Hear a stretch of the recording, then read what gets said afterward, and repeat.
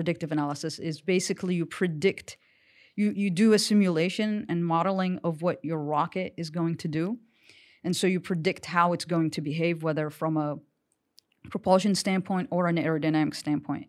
So you predict it's even the trajectory of that rocket, how it's going to behave, what errors is going to give you. Like if there are failures that you have to predict and how do you mitigate those failures, this is the stuff I really like. So you do a lot of the math and the science in order to predict what is the best design for this rocket, whether it's an outer mold line, which is the way the shape of the rocket is going to be, or whether it's what kind of propulsion system should I use for this specific mission. But then obviously as I grew and got into starting my own business and making rockets for my own business, you wear many hats. You're the engineer, you're the CEO of the company, you run the day-to-day, you try to find money, you try to create a business plan, all the stuff.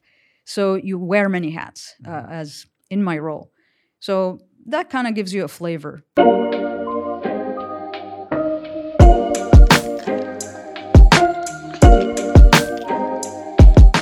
Bismillah ar-Rahman ar-Rahim. Welcome to the Mo Show podcast. Tonight we have Mishaal Ashemimry. She is a super unique person for reasons you are about to see, because she has done things that many of us have not. Mishaal, welcome to the Mo Show podcast. Thank you for having me. This is very exciting. I really appreciate you making time and coming on the show. You do some crazy stuff, don't you? You are the first aerospace engineer, or let's say you are the first female aerospace engineer from the GCC. That's surprising. I'm actually surprised. Why are you surprised? Well, I was hoping it would have been nice to have a mentor, I would have to say. But surprising that we are, in 2022 and we're just getting our feet wet in the aerospace industry in the GCC. What is an aerospace engineer? Can I call you a rocket scientist? Because I'm yet to meet one. Can I officially say that I met the first rocket scientist? I think you are 100% correct. That's what we do. We make rockets. I made it. It's so funny because it's an analogy that people always use that, when something isn't too difficult. I remember hearing it from teachers in days gone by. Mo, it's not rocket science. It's not rocket science. Yeah. Illustrating just how complicated the field is. My God, I don't even know where to start. Why did you decide to pursue a career there? How difficult was it? What's your day-to-day look like? Please feel free to fire away with any of those questions. So, aerospace engineering is, it's two disciplines in one, aeronautical and astronautical. So aeronautical is anything that flies in Earth's atmosphere, and astronautical, anything that flies in space. So basically, whoever becomes an aerospace engineer could specialize either in aircraft, helicopters, missiles, rockets. Rockets fall under missiles as well. And then anything that flies in space, like spacecraft, satellites, telescopes, and space-based telescopes, and so forth. So then you specialize. In my case, I was always interested in rockets. And the main reason why is when I was 6, my mom took me to Ineza in Saudi Arabia, and in the desert, في النفود, in Ineza. And when I was there, it's so beautiful because you have such a clear access to the sky.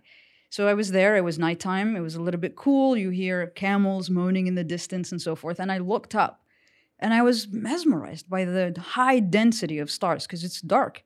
So you see a very profound look of the stars, and you're like, oh my God, what is this stuff? And you're a kid, you're like, well, what's up? Especially because some of them flicker differently, and there's a higher density here than here, so I was very curious. And I kept asking everyone, I was like, what is this stuff? How is it up there? What does it do? What is it made out of? And I kept asking questions. Why does the moon follow me? I just kept going on and on. I really wanted to understand it. And I think that was a moment I had a calling, because I could not let it go. So much so that my sister, Sarah, who's a year and 3 months older than I am, was like, dude, stop asking these questions. I'm so tired. She's like, listen, I will explain it to you very simply. This is how these stars are up there. She got a piece of paper, put some glue, and threw some glitter. Picked up the paper, and obviously the glitter got stuck on there. She's like, this is how God did it, okay? Let it go. And then I was like, oh, that's brilliant. But that doesn't really tell me what it's made out of and where did this glitter come from. And so I was like, okay, the only way to understand what's in space is to go there. And the only way to go to space is to make rockets. So I was like, all right, I have to make the rockets in order to go in one, in order to go to space, to understand what's up there. And that was basically how it started. And I just pursued it. I never let it go. How old are you when you had your first like love affair with astronomy? Like how far do we have? 6. 6 years old. Mm-hmm. And since then you said, this is something I want to pursue. This is what I want to do. Absolutely. I mean, it started off with me saying, I want to understand this stuff more. I need to have more answers and not getting enough answers to my questions. Then I was like, I need to know more. So I kept reading and trying to find out. And that's how I discovered, okay, well, you need rockets to go to space. And those rockets need people to make them. And then I want to be in that rocket to take me to space so I can see what's up there. That was the logic. And obviously I didn't know what I know now, but I knew this is the path I needed to go because I knew I want to go to space. I need to understand this stuff. And to go there, I need to make a rocket. So later on, I found out what that is, the major, which is Aerospace Engineering. And I was like, okay, that's exactly what I want to do. Mm-hmm. But I knew from 6 that that's my destination. This is amazing because not many people find their calling at that age. And you didn't give up until you got there. I think I was lucky. I think it was destiny. It is? I think that's why it's called a calling, because it seeks you out almost.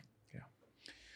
That's amazing. Okay, so just can you draw the path that you took from the age of 6 up until what you do today, schooling, the journey? What did it look like? So I was very curious ever since I was a kid. And so I used to always break things apart in order to understand them because I was always wondering, how does this thing work? Like I used to break apart the VCR and then try to put it back together. If there's something broken, like a phone in the house, and back then there's no, iPhones. It was just a landline. So if the phone breaks and then my mom's like trying to call the guy, and I was really young, I'd be like, no, Mom, give me a chance. And I would do it.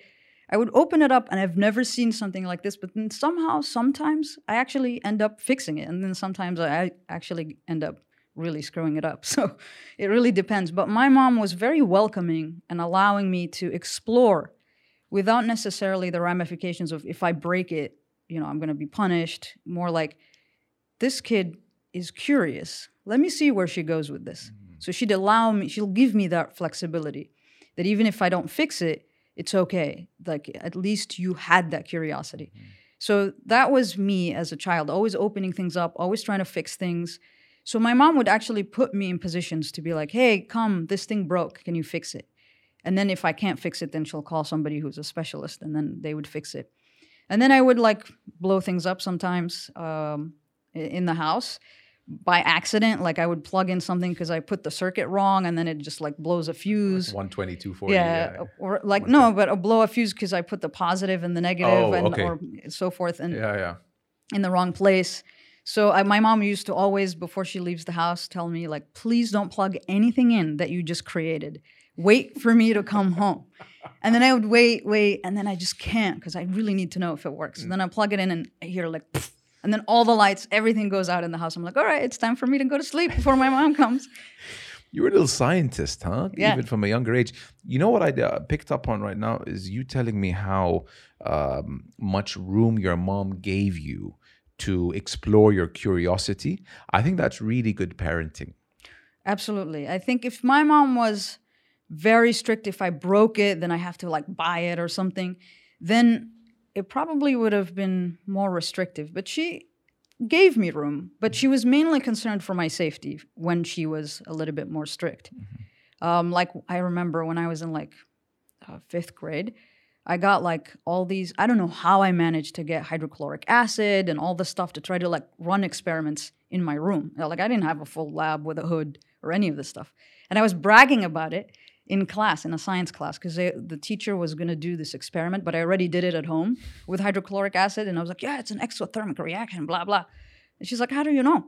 I was like, well, I did the experiment at home. She's like, how did you get hydrochloric acid? I was like, yeah, I bought it from this place. And she immediately called my mom and was like, your daughter has chemicals that she shouldn't have in the house. I don't know how this happened. So my mom raided my room took everything and gave it to the school. I was like, Mom, this stuff costs so much money. And she's like, well, you're not supposed to have it. And for a minute, it actually hurt me because the fumes were not good. And for like I think a few months, I had to be on an inhaler because of whatever I did. But I was just so curious.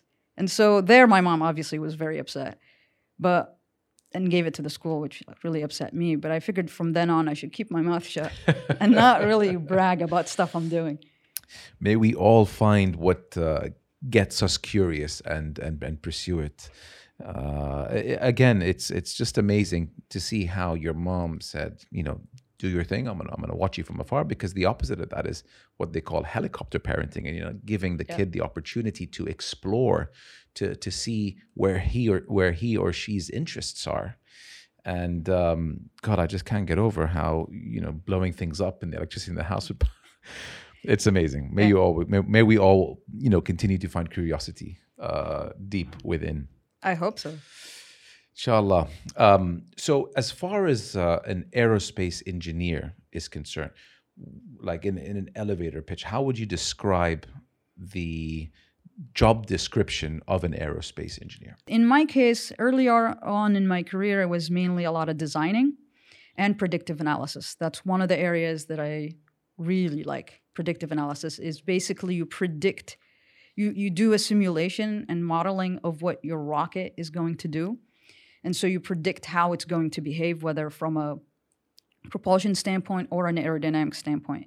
So you predict it's even the trajectory of that rocket, how it's going to behave, what errors is going to give you. Like if there are failures that you have to predict, and how do you mitigate those failures? This is the stuff I really like. Because when you're engineering, and the reason why it's called engineering, and yes, there's a design aspect of it, but that design is very informed with the science and the math that has to go into it.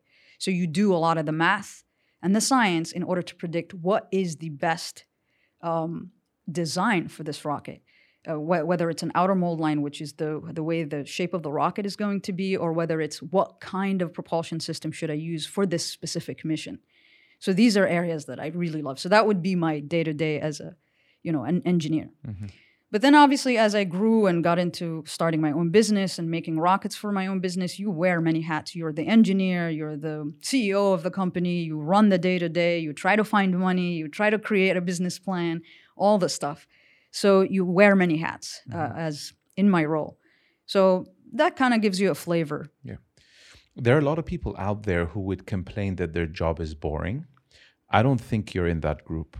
No, it's definitely not boring. And as I mentioned to you, like one of the areas that I really like, and that I honestly, time basically means nothing at that point, is when I start coding. To predict or to design a rocket, when I start coding something, to figure out how should my rocket look like, what the mission is going to be, based on that mission, what the requirements for that rocket is going to be. That is time passes. It could be like I start at 6 a.m, don't feel anything, and it's already like 3 a.m. I would be like, what happened to the time?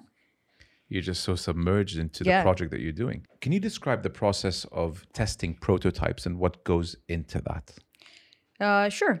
I'll try to do like a very top level understanding for what happens. It depends what you're trying to test. Are you trying to test the propulsion system? Are you trying to test the structures? Are you trying to test the full-on system?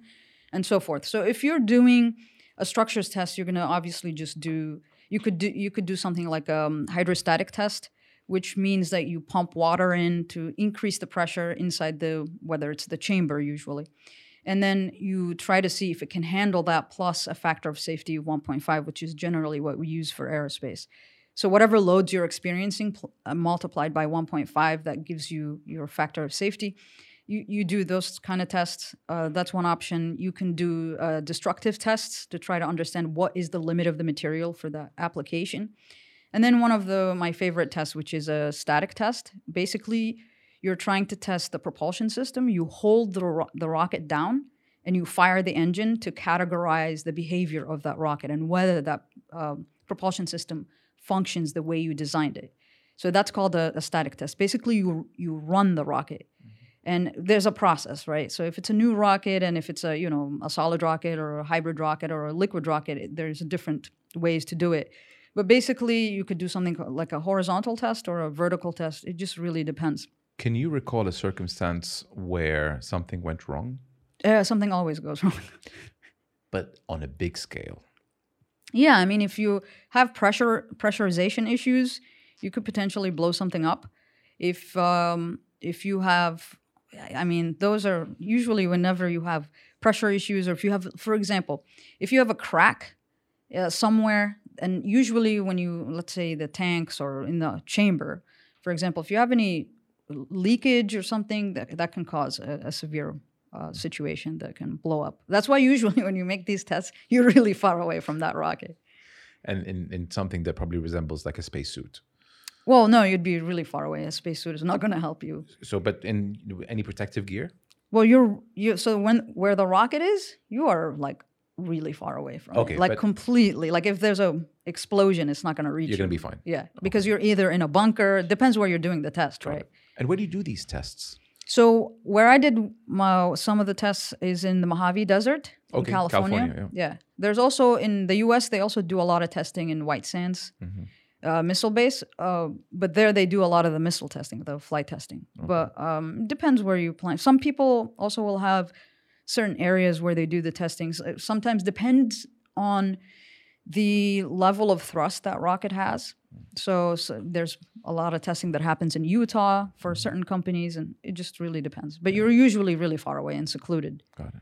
And the higher the thrust, and the more powerful the rocket, the further away you need to be. But if you're testing the ACS or the OMS system, which is the orbital maneuvering system, to see they're very tiny thrusts, you could do that in the backyard. I was going to ask a question that is quite open-ended, and I was going to leave it till the end, but I'm actually going to plug it in right now.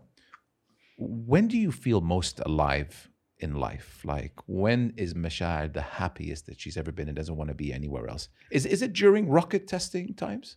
I mean, that certainly excites me 100%, and I do feel alive, and I would always be like jumping up, yes, let's do this. But obviously there's a process and you need to be really focused. But yes, it's very exciting when it actually functions and it does exactly what you want it to do. The other place I would have to say is flying. When I'm flying, I am the most serene and happy. When I am scuba diving as well, I'm very happy. Because you're disconnected in both those circumstances. You're disconnected. There's no phones. Yeah. When you're scuba diving, it's you and your breath. Correct. It's they're closely related, I feel. Yeah, I mean it's very freeing to be up in the air looking down, especially when there's water underneath you. It's gorgeous. So and I don't know, it's a very happy place. So I was asked at some point, what do you do for mental health? Honestly, flying is one of the most. Truly. You need to do it in order to really feel it, and and especially if you have a passion for it, that's it. Scuba diving for me, because I started scuba diving really early in my life, and I loved it. I felt so comfortable, and I love fish, and I love to explore because it's like you see new things all the time. Yeah. In flying, it feels freeing because you're like a bird just in the sky. Obviously, there's a lot of things that can go wrong, but you're prepared for it. And so I'm just happy there. When we spoke on the phone, you told me something that I don't think I'm ever going to forget. You said that you flew a plane before you drove a car. Yeah, that's really correct. That's a beauty of having a father that's a pilot, is that, and especially a father that's passionate about flying. And so probably that like runs in the DNA. My dad took us to fly Cessnas and Pipers when we were kids. I was like, I think 6 the first time I flew with him. And there's an actual video that I posted on YouTube with me in my first flight actually attempting to fly. No way. And it was... I'm going to find that and put it on this episode. It's super cool. It's really old, the video. You were 6? Yeah, I was 6. Okay. Like 6.5. Okay. And I was like so amazed. And you can see this kid like going nuts, screaming in excitement. Like, oh my God, this is so cool. And so I went a couple of times with my dad, and he let me take off. And then he let me pretend land. He made it seem like I landed, but it really was him. I think now, because now that I fly, I'm like, how would I land a plane at 6? I wouldn't even know. So it's super exciting. So I flew an airplane before I actually drove a car. That's crazy. What are some of the planes that you've flown? So I've generally flown single and multi-engine planes, so small planes, like with a maximum takeoff of no more than 4,700 pounds. Okay. Ever flown one of those gliders? Those gliders are Yes, beautiful. I did, actually. No engine. No engine. Correct. It's just wind. So, yeah. Not even a propeller at the front, I don't think. Correct. It's super nice. I did that in Romania. Wow. Like they took us somewhere in a mountain and you just get released. Yeah. And it's so amazing because you hear nothing. Nothing. Yeah. Whereas when you're flying a small plane, you hear the engine constantly. Yeah, you do. That's awesome. What can you tell us about what you saw at Area 51? I haven't been. I really want to go though. I was trying to get you to see. But it's something that's always kept under wraps. Like if there has been an alien touchdown or evidence of, it's quickly put under wraps. Let's not let the public know about this. I mean, assuming this is true. Assuming there was some contact. If there was, yeah. Yeah. I think if there, let's go with this idea or hypothetical situation that there was some contact. I would understand keeping it under wraps because we as humans will always fear something that we don't know anything about. So it'll cause mass hysteria. So especially initially until people get used to it. So yeah, it makes sense that it would be under wraps. But I think there hasn't been contact so far because if there is, it would be really nice to know what technologies they've used. It's fascinating. That to me would be like number one. Hey guys, what are you guys up to? Yeah. Where are you in the spectrum of technologies? How can we, work together to get this? Yeah. There's always that fear that they're going to want to attack us. But it's interesting. You come at it from a different angle in saying, let's compare notes. Let's sit down and have a discussion. Because they must have traveled light years from us. Because we would have detected if there is any signal or any like radio frequency, we would have picked it up. But we haven't been able, at least to my knowledge. So with that means if they have something that doesn't emit anything and they were able to come to us and it's like large distances, so much so that we can't detect anything, we need to really compare notes because we need that technology. Totally. You hear a lot about what SpaceX have been doing over the past few years. Elon Musk is a modern day genius or an ancient day genius. He's a genius personified. Do they do what NASA doesn't do? Are they the anti-NASA, or how do you compare them in contrast to NASA in terms of missions? Well, I think certainly SpaceX benefits from NASA because NASA is the one that does a lot of the government contracting, right? Especially for space applications. So they kind of work together. There isn't, saying NASA is not doing right. NASA is a government entity focused on specific things, and they've done a lot of amazing things. And they're the ones that basically push the envelope to get us where we are today. Otherwise, we wouldn't be able to achieve things like the James Webb Space Telescope and the Hubble Space Telescope and so forth.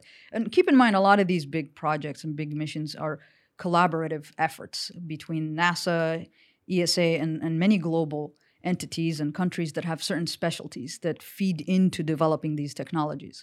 So absolutely, SpaceX, what they did is they changed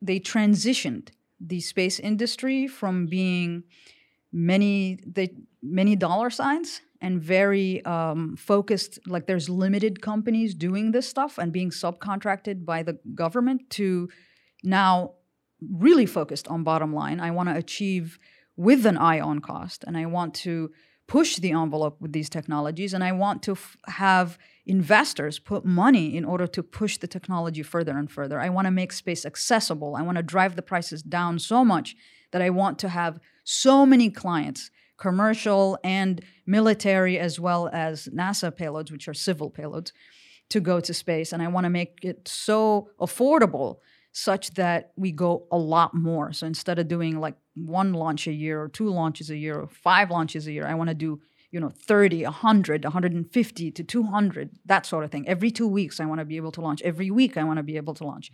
When you do that, you drive the price down further. So they definitely changed the market in aerospace. They focused more. They were challenged because initially the story is that Elon Musk went to Russia to try to figure out a way to work together or to acquire technologies and be able to do it. And then they basically laughed at him. He was wondering why the prices were so high. And when he went to the Russians, they basically laughed in his face. And so it was a challenge to him. Like, oh, really? Well, I'll show you guys. And that's what he did. They started looking at what technologies were there. They developed the technology and they suffered because there's failure. This is not an easy field to be in. They failed 3 times with the Falcon 1 and then eventually got to something working. And as soon as they got to orbit, NASA signed with SpaceX. And I think they deserve it because they did a lot of hard work.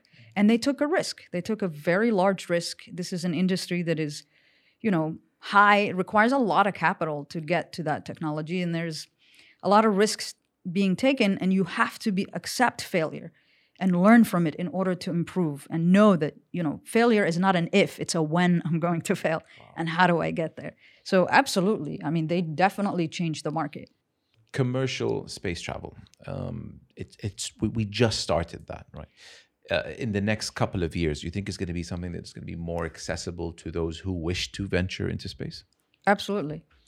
That's the whole point. Have you been up? I mean, if I had $250,000 lying around, is sure. that how much it costs? Well, I mean, that's some of the numbers that are out there. God. So what's the scope or what's the journey like? You get to exit the atmosphere? Do you go to the space station? So it depends on how high you go. So there's a whole spectrum of, depends who you talk to, what is considered space. But usually it's 100 kilometers, right? So a lot of these companies are going, I think, a little bit below 100 kilometers.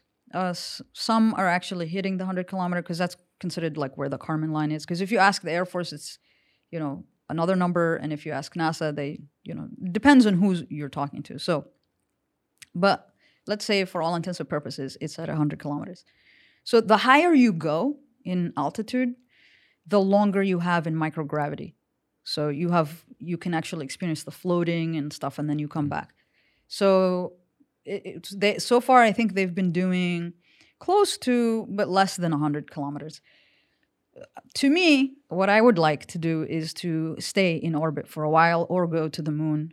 Eventually, once the certain technologies that I would like to be developed, be able to go to Mars. And Mars is a whole different spectrum, a whole different game there. To the moon.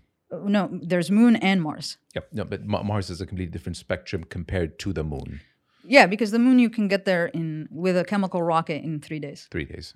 Mars, months. 9 months, 9 months. Well, it depends what technology you're using and when you're launching and all that, because you're talking about orbits around the sun, right? So basically Mars and Earth become closest every 26 months. Okay. So you have to time it appropriately. And so you have a launch window in which you can actually, you try to leave Earth and try to head to Mars. And then depending on the technology you're using, it's all about the exhaust velocity that you can get or the delta Vs you can get. Exhaust velocity is basically as a result of the technologies that you're using. So in the best chemical rocket, you're going to get to 4.5 kilometers per second. In a nuclear rocket, you're going to get to 9 kilometers per second.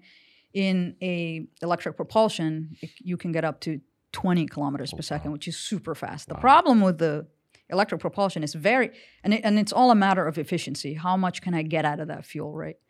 So when you compare a nuclear rocket to a chemical rocket, nuclear rocket is more efficient, almost twice as much as the chemical rocket, which is what we're used to seeing today.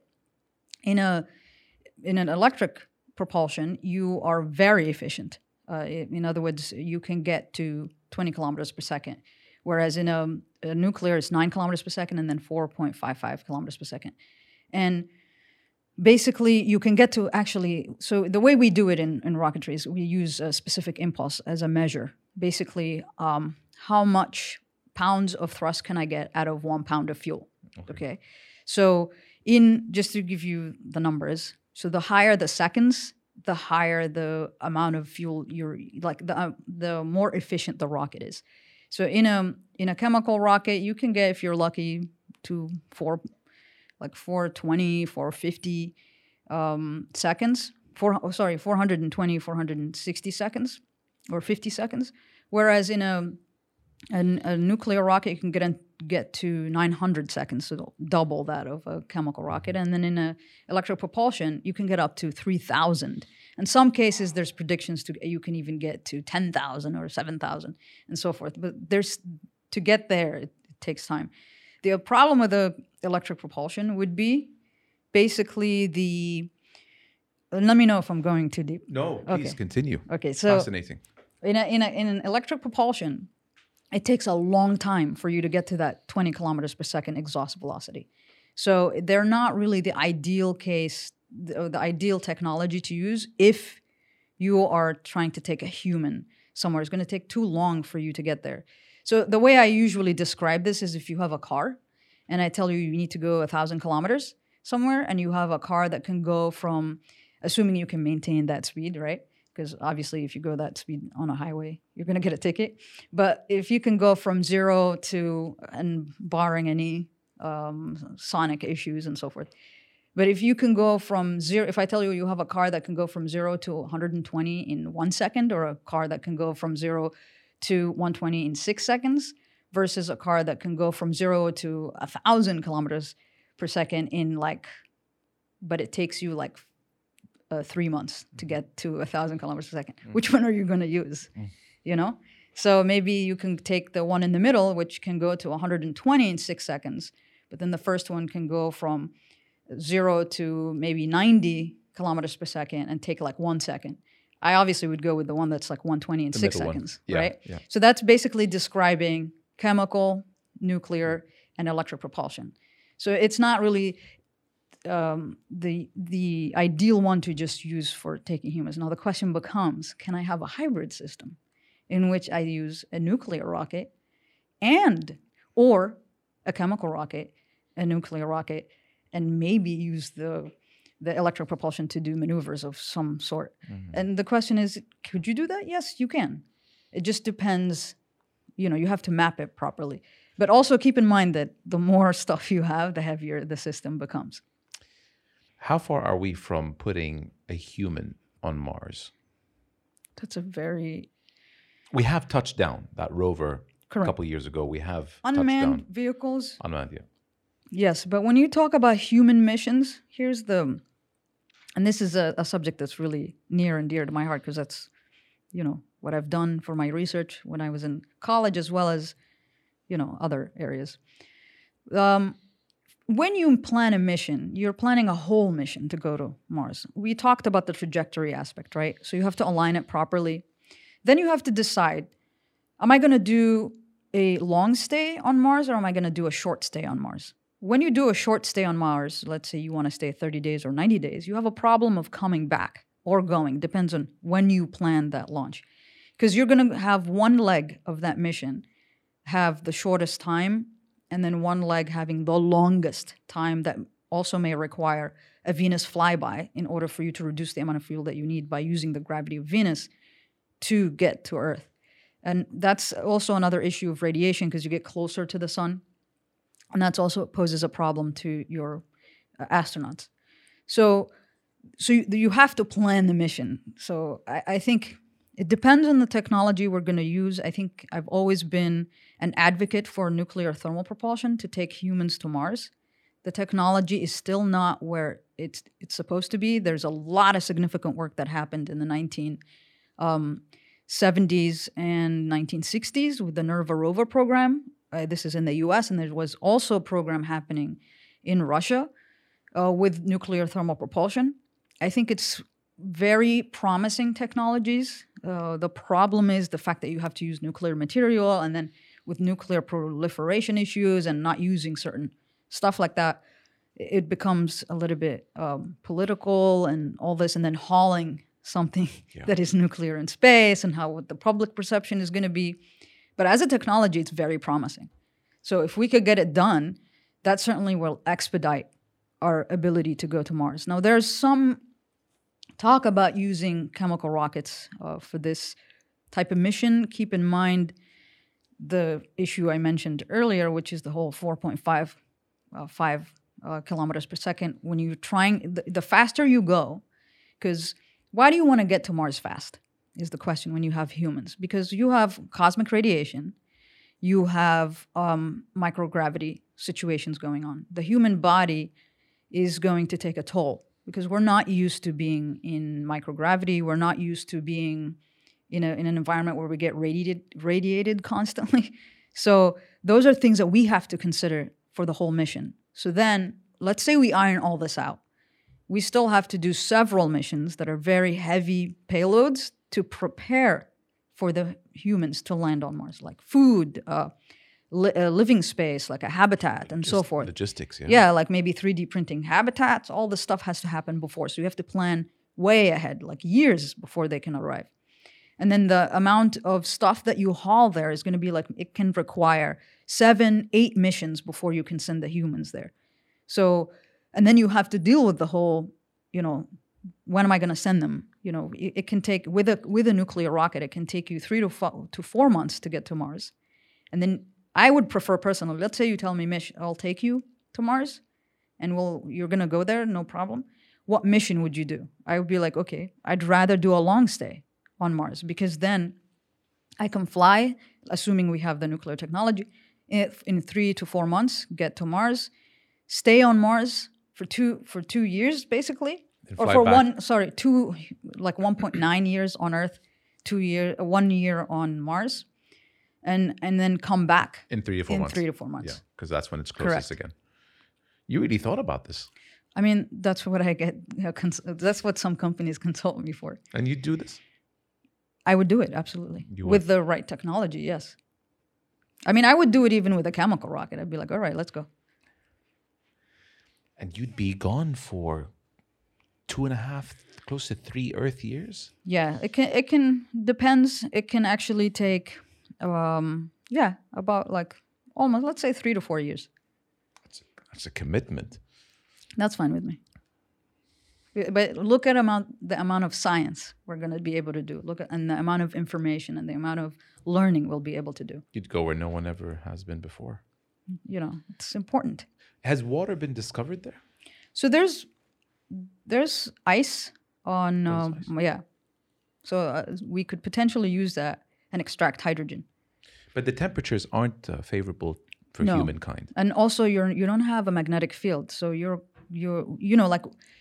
heard of the aurora borealis and the aurora australis, yes. Right? And you know how that works, right? Don't know how it works, but I definitely heard of it. So you know about solar winds, right? You have a flare from the sun and goes whoosh, and then comes towards Earth and then eventually goes towards Mars and so forth. So that has a lot of highly charged particles coming in.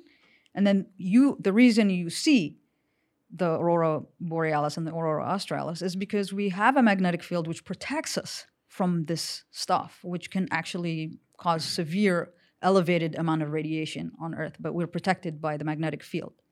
But because of the North and South Pole, they're weak points, they're entry points for these charged particles. When they come into the atmosphere, they basically react with the air. And that's when you see, you remember in physics, you have the atom and then the electrons, when they jump up and jump down, it releases photons. That's what you're seeing. So that energy that's released, you see it as light. Mm-hmm. And that's why you see the aurora borealis and the aurora australis. On Mars, you don't have that protection. So that charged particles would just be like, bloop, into your body. So you need to protect your astronauts from the radiation. So you would have to plan your missions. You have to have ways to protect the people, whether have water to protect them, because hydrogen can help you there. I mean, or different other materials that you could use. So it's important to think about these things. In theory, was the movie The Martian possible, realistic? In theory. I mean, it's been a long time since I've seen the movie. There's some parts that could have some realistic aspects, and I think some parts that maybe are far out there, but I cannot remember the details of the movie, to be honest. He was up there growing yeah, stuff. The nice thing about some of these movies is they do have some element of reality and science in them. But then they also have to make it a story, so it gets interesting. So yeah, there are some elements that seem true, and like I said, some that are extrapolated. Yeah, for the sake of Hollywood and making it a watchable movie. Why is there so much debate over whether the moon landing was real or not? And where do you stand on that subject? Obviously, we landed. The problem is lack of information. So people, like when I ask the people that are like, "Oh, the moon landing never happened," I'm like, "How many times did we land on the moon?" And they're like, "One time." I was like, "Nope, that's 4 or 5? six times." So lack of information, lack of exposure to data. And I've done episodes on those on my YouTube channel where I'm like, okay, guys, first of all, this is the Apollo program. And these are the missions that happened. These are how many times we landed. And then they tell you about the whole flag situation. Oh, the flag. There's no wind on the moon. Therefore, why was it moving? And I'm like, okay, there's no resistance either because there's no air there. So therefore, the dissipation, there's drag basically, which kind of dissipates the whatever thing. Like if there was drag, it would dissipate as you force something in. And so I discussed that as, they're like, oh, it's Hollywood. There's no shadow. I don't like, there's a lot of stuff that they come up with. And I'm like, guys, come on. And I've done episodes on those. It's ridiculous. I think why would you spend, I think it's $25.4 billion on an Apollo program, just the Apollo program, to try to send man to the moon. And then just because you want to do a photo op, you know what I mean? Mm-hmm. It terrifies me. Well, when I go on a plane, I'm scared until we land because of turbulence and all that. It would terrify me to go to space, but I would for one reason, just to see how insignificant we are in comparison to the grand scheme of things. I think it'll give you a different perspective on life. What I've heard from a lot of astronauts that have been, and hopefully I can tell you my perspective soon when I go up there, is it's humbling because you realize you are so tiny, and we are all one. You don't see countries, you don't see borders, you see one Earth. And I think that is where the most profound statement is like we are just one body of organisms. Yeah. Nothingness in comparison. It doesn't matter where I'm from, it doesn't matter what your religion is, you are just a human. And there are no borders. We are all just Earth. I think if there was like a queue system where one by one each person on this planet goes up out of the atmosphere, so you get to see how small Earth is and you get to see the ball that we are. So every person on the planet, if they were to go into space, see us come down, the world would be a different place. Absolutely. I think their perspective would change. Yeah.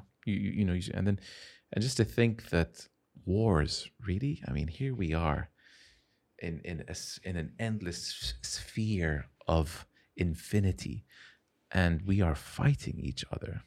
It will change your approach on maybe even how you handle your day-to-day affairs.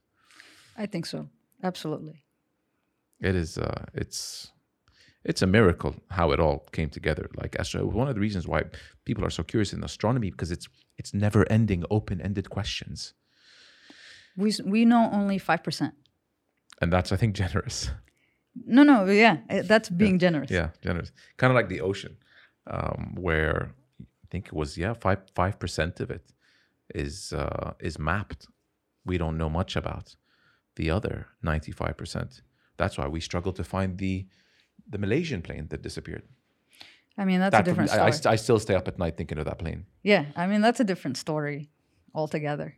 So, yeah, I mean, there's a lot of unknowns on Earth, and there's definitely deeper questions in space. Yeah, profoundly deeper questions.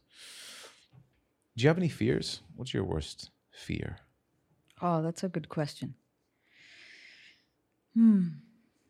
Surely not turbulence. No, not turbulence.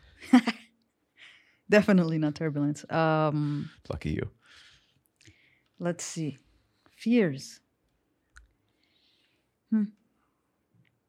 But not having a passion, I think that would be very scary for me. Good one. Passion / goal.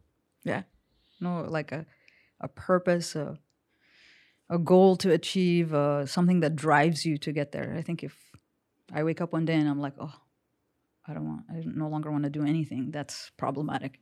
That would be scared.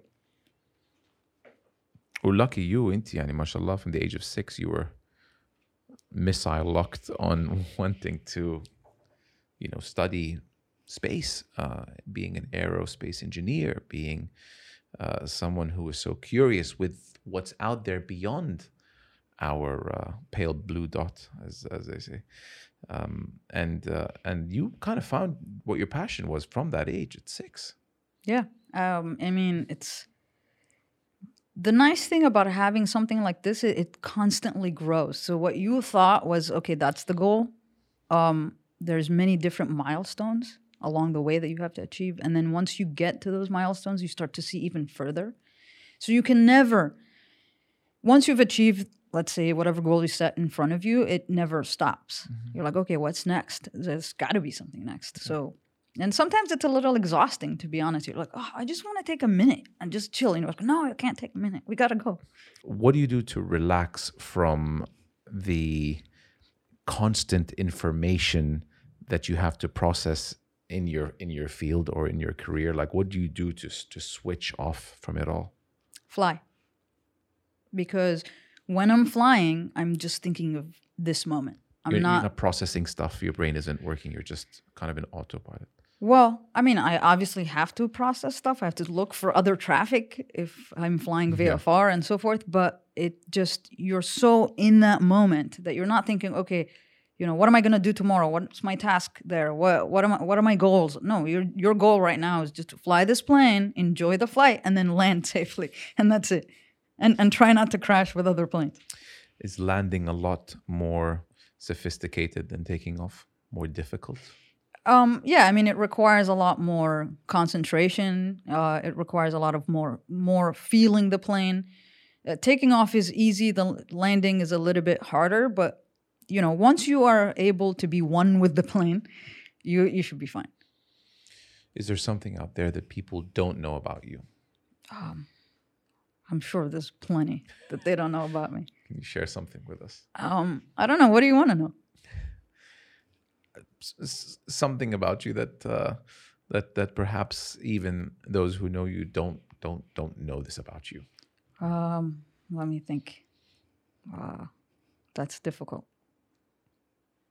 Like obviously my sister Sarah will know everything there is to know about me.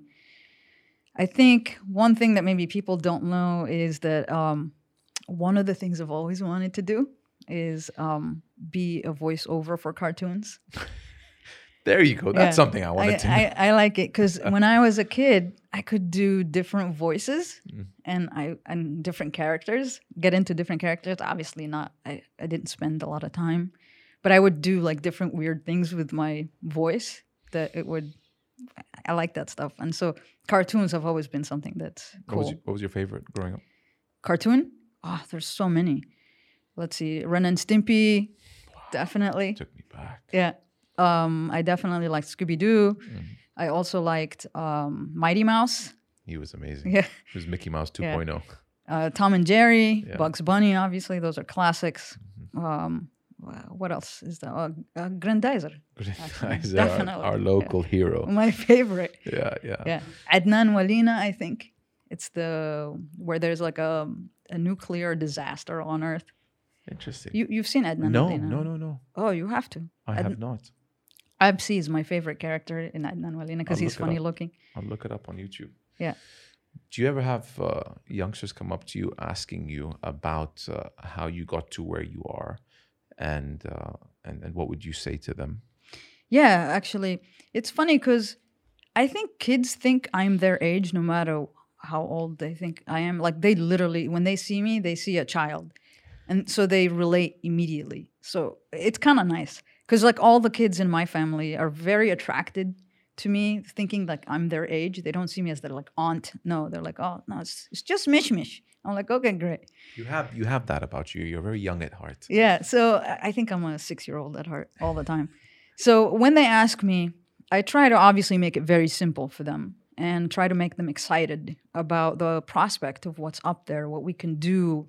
Try to explain to them like, well, the ones that are a little bit older, like explaining like some of the technologies we developed for space actually have uses on Earth and so forth. But yeah, I try to feed their curiosity, because what you want to do as an adult is plant a seed of that curiosity in each child so that they become more and more curious. So what I used to do when I was doing like stuff with the Boys and Girls Club after work, we would get like kits, like model rockets, and have them put it together. And then the next week, and then tell them like a little bit of the mathematics as to how to do it, like how to predict how high it will be, like just regular geometry. And we would go the next week to have them fly it. And that look in their eye when they press the button and they see the rocket flying. And then everybody's excited. Oh, I said it's going to go 100 feet and it went like 120. Oh my God. And they get super excited. That to me is what is critical, because these little kids are going to be the future scientists, the future developers, the future engineers, and so forth. So even if they're not necessarily going to pursue engineering, you plant that seed of, I want to know how things work. And it could be like this person becomes a doctor. I don't know. Yeah. But you excite them about science, technology, engineering, and math. And that to me is extremely critical. I think on some level, every kid is interested in rockets. Yes. Just you eventually grow out of it. But on some level, in the beginning, when you're, 2, 3-year-old, I have a 4-year-old, and one of his favorite toys is a rocket. They have that I want to see a reaction from an action that I do. I press the button, boom, that thing goes up. I just had a field day. Yeah, exactly. It's like that. I've achieved something. They can see it in real time. Totally. In the beginning, we spoke about how unique of a field that you are in, and for sure you have sparked interest for these young Saudi Arab females, or anyone in the world who always had an interest in space and wanted to perhaps pursue a career in space, but never knew how to go about it. What can you say to those who are interested and want to reach out, and what can you do for them? So I've started a lot of the social media stuff mainly to try to leave a footprint, because one day I'm going to die, right? And I would want to leave the door open a little bit for people to enter very strongly through that door. You mentioned earlier your first question about being the first female aerospace engineer, and I said that's kind of surprising. That's what I want to be the mentality once I leave Earth, is that is not surprising, that there's plenty of women in this field and there's plenty of men in this field, and there's a lot being done in Saudi and in the GCC regarding space. That is my hope, is that I have opened the door slightly so that people can walk through it so much and it becomes norm to have like Saudi rockets, Saudi spacecraft, Saudi technologies being like at the forefront of everything. Because remember, we're Arabs, and a lot of the science came from, the Islamic Empire. So I would like to bring that back. We need to contribute like we did back in the day. And so back in the day, I heard that they used to navigate their ways through the desert by looking up. Exactly. So a lot of the data we have and a lot of the names of the stars that we have and so forth is thanks to the work of the scientists during the Islamic Empire. And a lot of the math and a lot of the calculations and a lot of the data that they received in order to even understand that we are a heliocentric system and not a geocentric system. All the data was supplied by scientists under the Islamic Empire. So I would like for us to now be the renaissance of us coming back to try to basically reclaim our footprint in the scientific community, reclaim our footprint in advancing technologies, because we used to advance technologies back then. So we certainly have the capability, we have the brain matter and the intelligence. We just need to be able to offer these young people the opportunity.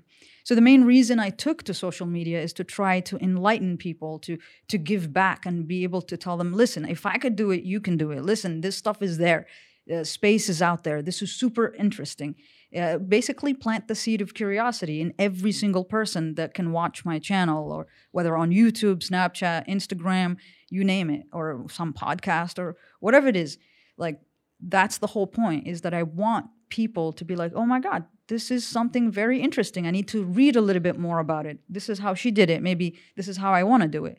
So to me, that is the most important, is to leave Earth with a huge amount of people entering this field, that it becomes normal to see a lot of aerospace engineers that, in the world and on CNN and wherever it is that you get your news, or NPR, or Sharq al-Awsat, or whatever. It becomes very normal. Yeah. Saudi has achieved, Emirates has achieved, all the stuff. GCC countries collaborate on the new, large mission that cost, I don't know, $20 billion, let's say, to try to understand the universe, to maybe develop the technologies that go and mine asteroids. Why not?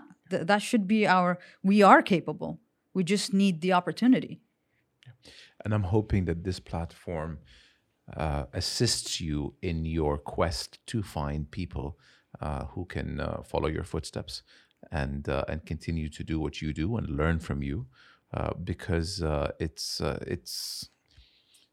a profound field that can really make an impact on people, and there aren't that many, and I'm hoping that I can help you in your recruitment quest of that.